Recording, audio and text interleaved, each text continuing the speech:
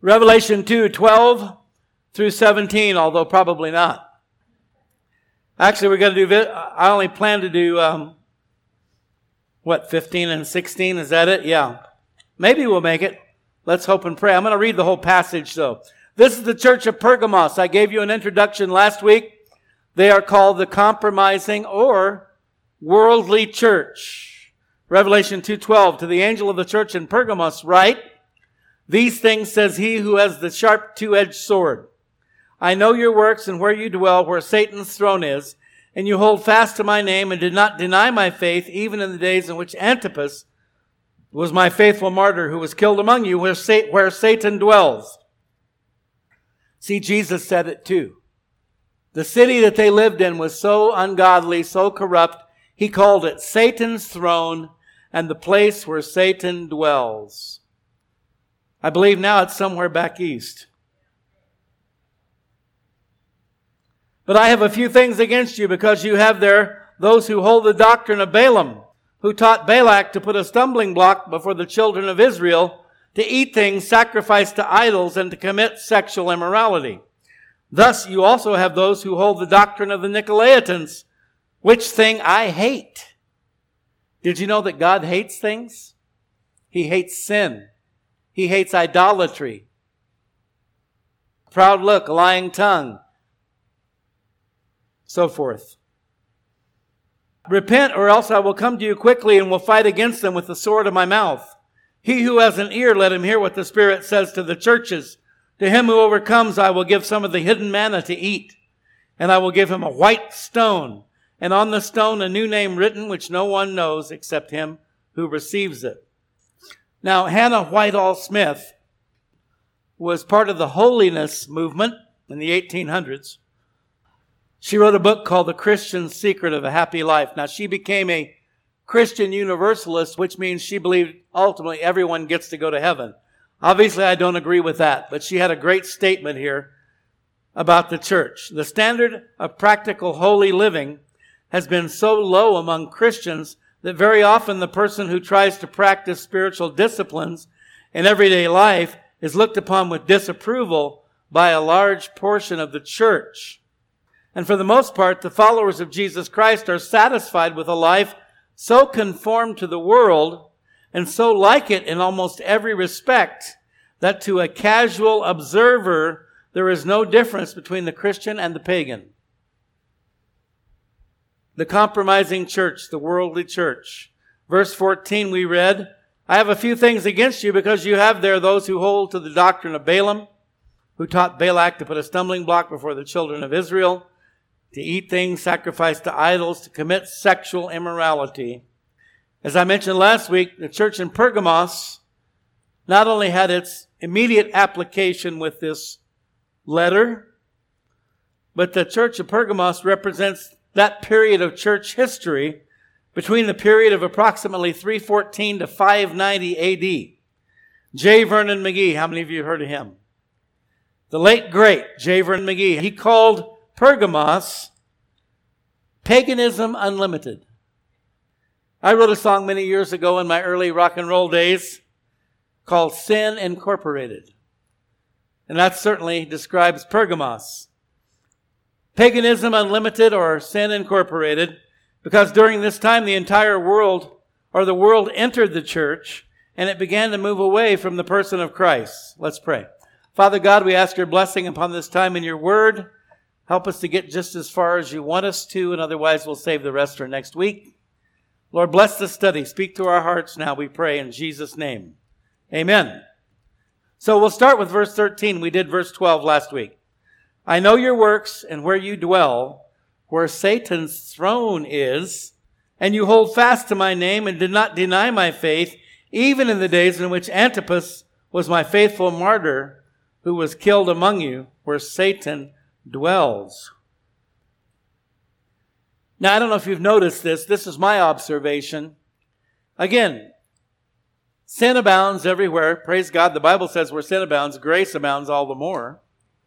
But it does seem that there are certain places, certain localities where there seems to be a greater degree of evil. Now, sadly, I hate to say this, Albuquerque is the third trimester abortion capital of the United States. In other words, more third trimester abortions are committed here than anywhere else in the United States. That's pretty bad. We're also in the top 5 for violent crime every year. Sometimes it's higher, sometimes it's lower. We're always in that top 5. So, and when I first moved here from Colorado, yes, Colorado, the once conservative state, many years ago, I would feel a certain weirdness when I would drive into New Mexico. I don't know if any of you have ever experienced that. And I've talked to other people that felt the same way, but I've lived here so long now, I guess I just don't notice it anymore. But, you know, the Bible speaks about principalities and powers.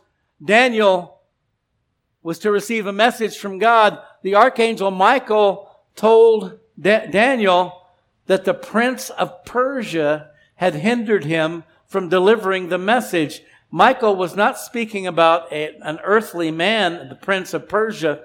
The prince of Persia was a demonic entity, a fallen angel assigned by Lucifer over the region of Persia. So when you look at certain areas around the world, certain areas in the United States where there seems to be a greater abundance of evil or crime or what have you, there is a spiritual dimension to that. Do y'all follow me? Do you understand what I'm saying? I used to watch the news. I still watch the news a lot, but I noticed so often there were vile, weird things happening in Florida. I don't know if you've ever noticed that. This guy burying a little girl alive. And then there was that Casey Anthony whose daughter turned up dead, remember? They tried her, she got off. But there was just always seemed like these really bad things happening in Florida. I'm sorry, I don't mean to be slamming Florida or the people of Florida. But from my observation, at least, it seems like that's a really strong area for demonic activity. And then there are other places where there seems to be Colorado Springs. Over the years, it was really interesting. One international ministry after another moved their headquarters to Colorado Springs. There was Compassion International, and Corrie ten Boom lived there in her final days. It was just like one ministry after another was focused on the family, James Dobson. And it was just weird. There was just this, weird in a good way, that it just seemed like Colorado Springs became a magnet for Christianity and for Christian ministries. And so there's this dynamic that comes into play. And so I'm just telling you all this to give you some perspective on what Jesus is saying here by referring to Pergamos as where Satan's throne is and where Satan dwells. There's a significance here that these people were really up against it with regards to spiritual warfare. And he commends them. We mentioned Jesus always starts with a commendation before the rebuke, because he loves us. And those whom the Lord chastens, he loves. But before Mary Poppins, spoonful of sugar makes the medicine go down. Jesus knew that long before Mary Poppins ever came along.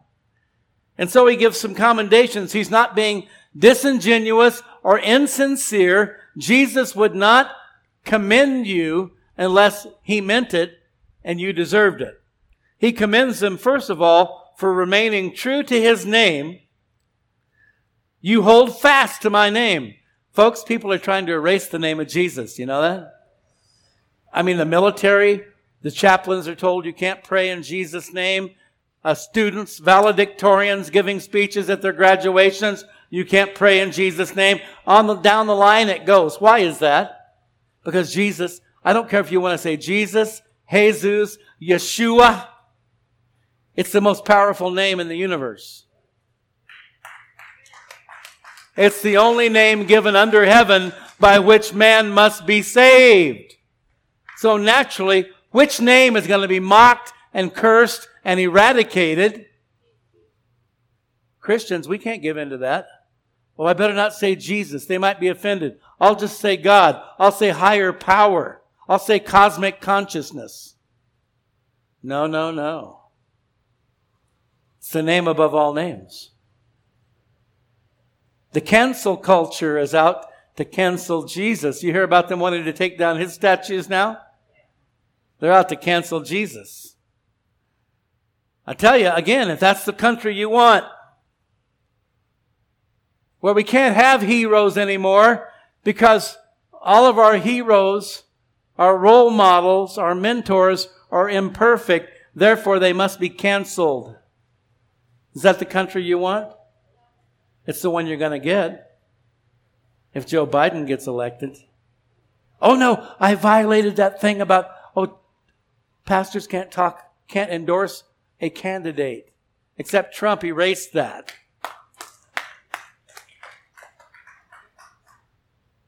And even if he didn't erase it, it wouldn't stop me.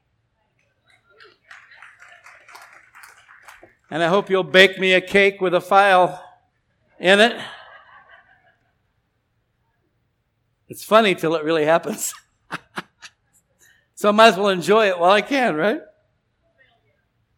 Remaining true to his name in the midst of a powerful stronghold of Satan. You could go out on the street right now and say, "Hail Lucifer." People probably give you a high five. You go out on the street and say, "Jesus is king." You might get beat up or worse. Do you know that? That's what's happening out there. Secondly, they were commended for retaining their faith. You did not deny. And notice Jesus says, "My faith." You see that? Hello. My faith. Did not deny my faith. It's his faith. He gave it to you. Do you know that? If God had not imparted to you the gift of faith, you wouldn't have any. Did you know that? You better thank God for it. Thank you, God, for giving me the faith to believe in you, to trust in you. And pray for your unsaved family and friends, co-workers, that God will give them the gift of faith.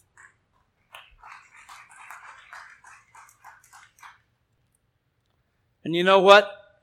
If you want it, if they want it, and you say, "God, please give me the faith to trust you, to hope in you, to believe in you," He will do it. He is faithful.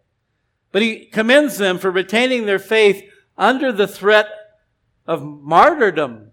Antipas, my faithful martyr who was killed among you. Now, to add even further definition to this idea of Satan's throne, where Satan dwells, they had a temple there of Asclepius. He was a pagan god of healing, quote, represented in the form of a serpent. Who does that remind you of? That's why Jesus said, where Satan dwells, the throne of Satan is. They're one of their chief gods, if not the chief god. They had more than one. Asclepius, the serpent god. In South America, it's Quetzalcoatl. How many of you heard of Quetzalcoatl, the serpent god? It's interesting, there are cultures all over the world that have serpent gods. Why did Satan get kicked out of heaven? He wanted to be worshipped as God. Now, so he commends them for these two really good things. Remaining true to his name. They weren't ashamed of the name of Jesus. Even as they lived where Satan dwells, where Satan's throne is. And they did not shrink back even after Antipas was killed, martyred for his faith. But having initially commended the believers in Pergamos, again, those whom God loves, He chastens, He rebukes. Jesus must now rebuke them. Because remember, this church is identified as the compromising church or the worldly church, and we will find out here in a moment why. So 2 commendations, and now he says, I have a few things against you. You have there those among your members, in your church, who hold the doctrine of Balaam, who taught Balak to put a stumbling block before the children of Israel, to eat things sacrificed to idols, and to commit sexual immorality. Interestingly, the name Pergamos, in the Greek, it's citadel, but it can also mean married. And this church was married or wedded to some doctrines and practices that were wrong. False doctrine. And there were two serious problems that existed at Pergamos. We'll touch on the first one today, and then we'll conclude next week. The first one is the teaching or doctrine of Balaam. In Numbers 22 through 25, Balaam refused to speak what God did not speak. He was a prophet. He was called upon by King Balak of Moab to prophesy against the children of Israel. Balak did not want them entering the promised land. But Balaam refused and would not curse the Israelites, even though Balak, king of Moab, offered him money to do so. Numbers 22 through 24. But Balaam's error and the source of his wickedness came from sabotaging the Israelites as they entered the promised land. Even though he couldn't prophesy against them, he cooked up another way to subvert them. According to Numbers 31:16 and Revelation 2:14 here, Balaam returned to King Balak and informed the king on how to get the Israelites to curse themselves by enticing them with prostitutes and unclean food sacrificed to idols. The Israelites fell into sin due to these traps, and God sent a deadly plague to them as a result. Numbers 31:16. At Pergamos, the church was wedded to the world in order to get worldly advantages. The compromising church, the worldly church. Again, like I mentioned last week with Smyrna, or the various churches, not only do these churches represent the immediate history of the first century, and not only do they represent a particular time in church history, all these churches still exist today in one form or another. We certainly have the compromising and worldly church today. It's alive and well, and it's big. Wedded to the world in order to get worldly advantages.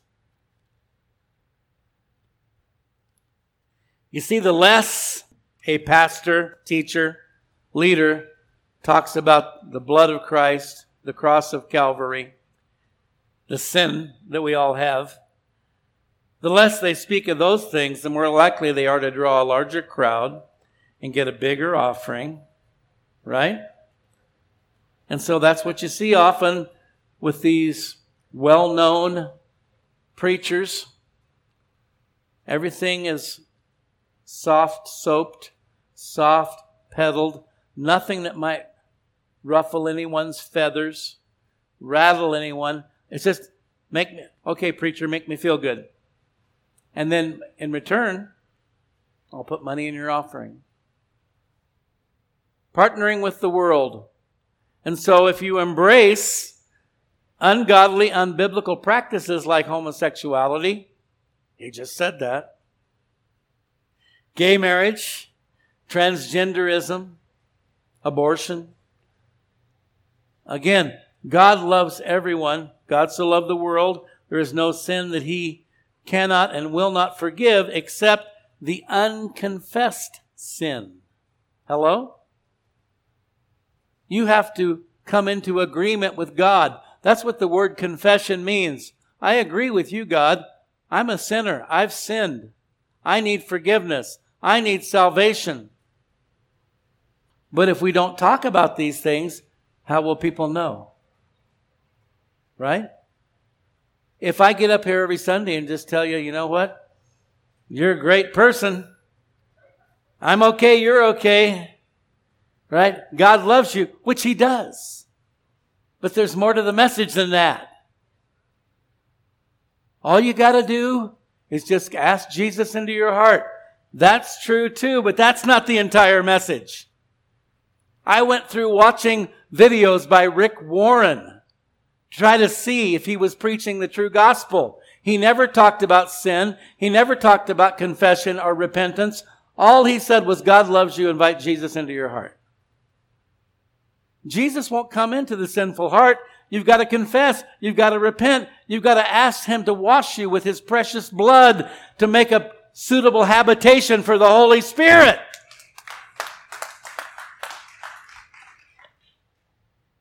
There's a term called easy believism. The problem is, it won't get you into heaven. Only by embracing the true gospel of Christ. The church wedded to the world in order to get worldly advantages. 2 Peter 2:15. They, Peter's referring here to false teachers, have forsaken the right way and gone astray, following the way of Balaam, son of Beor, who loved the wages of unrighteousness. And so we have these teachers on the radio, on TV, tickling people's ears, telling them what they want to hear so that people will send them their money. And they have jet airplanes, and they have mansions, and they have luxury cars. And they tell you that you can have them too, but the only ones who ever seem to get them are the preachers. Right? Jude 1:11, woe to them, false teachers, for they have gone in the way of Cain, have run greedily in the error of Balaam for profit, and perished in the rebellion of Korah, who rose up against Moses, God's appointed leader.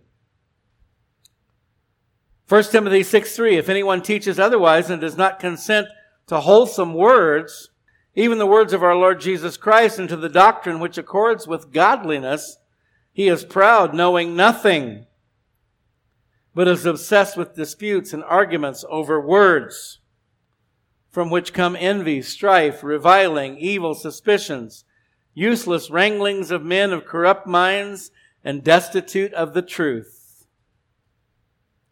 who suppose that godliness is a means of gain. From such withdraw yourself. It's been said more than once. Sadly, it's a very poor testimony for the body of Christ, the Church of God. There's big money in the Jesus business. And you know what? Sadly, that's true. But we're not in the Jesus business. We're in the Jesus family. The family of God, right? The body of Christ. It's not a business, although as a church, we have to employ and utilize good business practices in order to keep our church on an even keel. But the church is ultimately not the building, it's the people, right? The body of Christ. We're an organism, not an organization. Hello? And I've told people before, those who are fed up with the organized church, please come here. We're about as disorganized as you can get. Let's stand. Let's stand. Let's pray. Father God, thank you for your awesome book, the Bible, your word, for the incredible amount of wisdom, understanding, guidance, conviction that we find in it. Lord, your word does bring us comfort and encouragement and strength. But part of that encouragement and comfort and strength is holding us accountable, Lord. A lot of people don't want to be held accountable, Lord, but you want to hold us accountable because you want us to see you face to face one day. You want to keep us in the love of God. You want to keep us in the mind of Christ with a godly biblical worldview. So we thank you for what we've learned today and what we will learn next week as we gather again. Help us to apply these truths to our own lives, Lord, as we go throughout this week. Pray for your hand of protection upon each one here today, your hand of blessing. And Lord, we ask that you would just help us to walk in the Spirit, not walk after the flesh, but walk after the Spirit, Lord. Thank you that you promised to give the Holy Spirit to those who ask, and we humbly ask for the empowering, the anointing, the infilling of your Holy Spirit, that we might live godly lives in Christ Jesus. And before I close out this prayer, I'm going to ask anyone who has a special prayer need today, raise your hand. We would like to pray for you, whether it's for health, economic issues. It could be for yourself or somebody else. Because if they're not here and you are, you're standing in their place. It could be for a job that you might need, a job that you don't like. Whatever it is, raise your hand. We want to pray for you. Okay, Father, we lift all these up to you now in Jesus' name. You see each one. You know each one. God, you know what their heart's desire is. You know what's on their hearts this morning, the concerns they have, the issues they have. We pray for physical healing for those in need of a healing touch from you, Father. We pray for those who need a job that you would provide it, Lord, or provide for them however you choose to do so. You have promised to take care of us, to provide us with the essentials of life, the food, the clothing, the shelter. We pray that each one would have that. Lord, for those who have issues with relationships, broken relationships, damaged relationships, strained relationships, bring healing and help these here today with their hand up to be arbiters of peace. Your word says, blessed is the peacemaker. Help them to be peacemakers and to do all they can to mend broken relationships, Lord. Help them to forgive where necessary. Lord, give us that gift of forgiveness. Help us not to hold bitterness, anger, resentment against anyone. Lord, your word says, don't let the sun go down on your anger. Help us to give that anger to you and to forgive in our own hearts and minds those that need to be forgiven. And if necessary, go to them in person and tell them, I forgive you, or maybe to ask for forgiveness. But Lord, you know every heart, every hand that's raised. Pour out your Holy Spirit upon them, bless them, provide for them, body, soul, mind, and spirit. Give them comfort, give them peace, give them strength. We know that you're faithful, that you do hear the prayers of your people, and we thank you right now for answered prayer for each one of these that's raised their hand today. In Jesus' name, amen.